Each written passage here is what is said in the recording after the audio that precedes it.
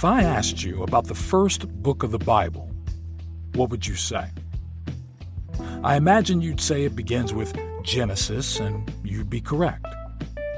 If I then asked you what it was all about, you'd probably mention Adam and Eve, the apple, the devil, etc., and you'd also be correct.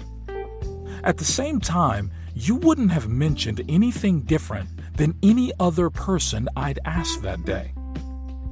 In this message, I'm going to tell you 4 things you didn't know about Genesis. And at the end, we're going to pray for blessings, grace, and the restoration of this earth back to its original intent. You guessed it, the Garden of Eden.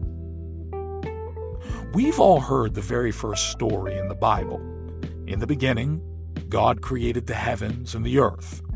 Yet do we truly know it well? Unfortunately, we become too familiar with the story and we can miss some of the key parts. So let's talk about what you need to know about the story of creation in Genesis. The first thing you need to know about creation is that God made all things by His Word. The first thing we learn in the Bible is that God's words are powerful. When He created light, He simply said, "Let there be light," and there was light.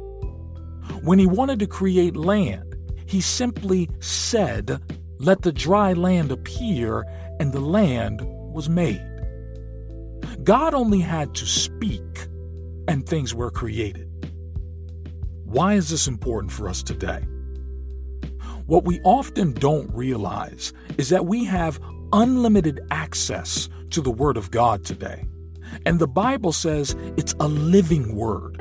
It isn't just words that were spoken long ago that no longer have any power. The words of the Bible have the same power now that God's words had in the day of creation.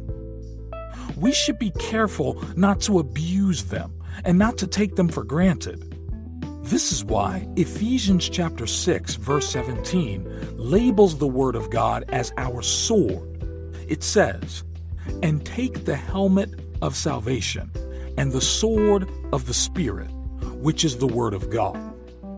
The Word of God has immense power and can have immense power in our lives today if we follow it and use it to fight our battles. The second thing you need to know about creation is that mankind was created in the image of God Himself. In Genesis chapter 1, verse 26 to 27, it says, "Then God said, 'Let us make man in our image, according to our likeness, and let them rule over the fish of the sea, and over the birds of the sky, and over the cattle, and over all the earth, and over every creeping thing that creeps on the earth.' God created man in His own image. In the image of God, He created him. Male and female, He created them." This is important because it differentiates humanity from the rest of creation. We were made specifically to reflect the glory of God.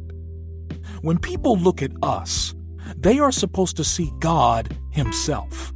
They are supposed to see attributes of God like His compassion, His love, His grace, and His faithfulness. Due to the fall of man, sin has marred that image and has made it harder to see in us. Yet, when washed with the blood of Christ, we are redeemed back to that image, and we are meant to reflect God once more. Take a moment and think about what you reflect to others in your life. Are you reflecting God and His image? Or are you reflecting the world and its image? This is something important that we all must consider. The third thing you need to know about creation is that God made a note that man is not meant to be alone. In Genesis chapter 2, verse 18, our Bible says, Then the Lord God said, "It is not good for the man to be alone. I will make him a helper suitable for him." Then in Genesis chapter 2, verse 24, it says, "For this reason a man shall leave his father and his mother, and be joined to his wife, and they shall become one flesh." This not only emphasizes the importance of marital relationships, but it also emphasizes the importance of all relationships. Humans were not designed to be alone in life. In fact, the Bible echoes this concept throughout its entirety. The Christian life was always meant to be lived in communication with other people. It is not good for a man to be alone. Now, why is that? Well, think about times when you are alone and struggle with sin. There's no one there to help you make the right choice. We don't win many arguments against ourselves, and when we are alone, we tend to make worse choices because there is no one there to hold us accountable. Here's what we think. No one will know if I participate in this sin. And we go ahead and we do it. Yet, the Bible calls us to actually confess our sins to one another so that we can hold each other accountable. It also calls us to be in community so that we can bear one another's burdens and hold one another up in times of struggle. There is nothing more encouraging than going through a time of hardship with a brother or sister in Christ who encourages you and goes through it with you. Therefore, we should strive to be in community, in a local church, and to be around people who are good for our souls. It is not good for man to be alone. The fourth thing you need to know about creation is the meanings of the tree of the knowledge of good and evil and the tree of life.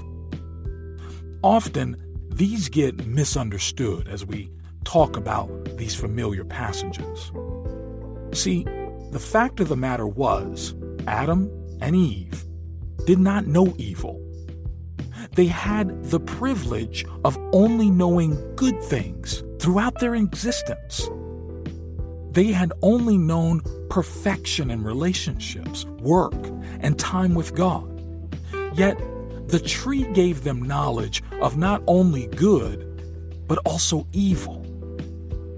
This didn't mean that they didn't know anything at all before they ate from the fruit, but they had not experienced evil.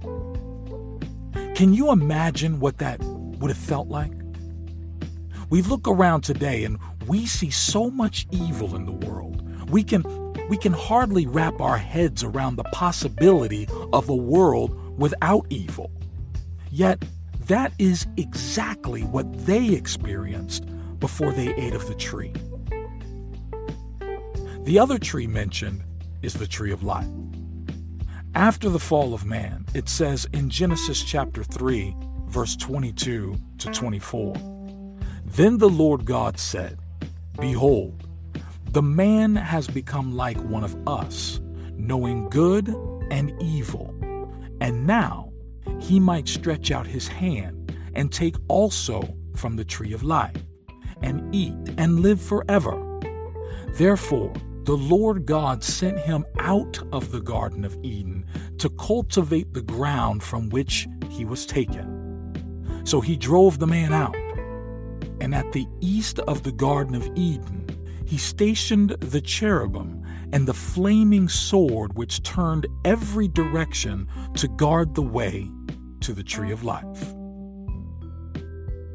God stopping mankind from having access to the tree of life was not an act of punishment, but an act of grace. Let's think about it. If man still had access to the tree of life, man would live forever in a depraved, sinful state.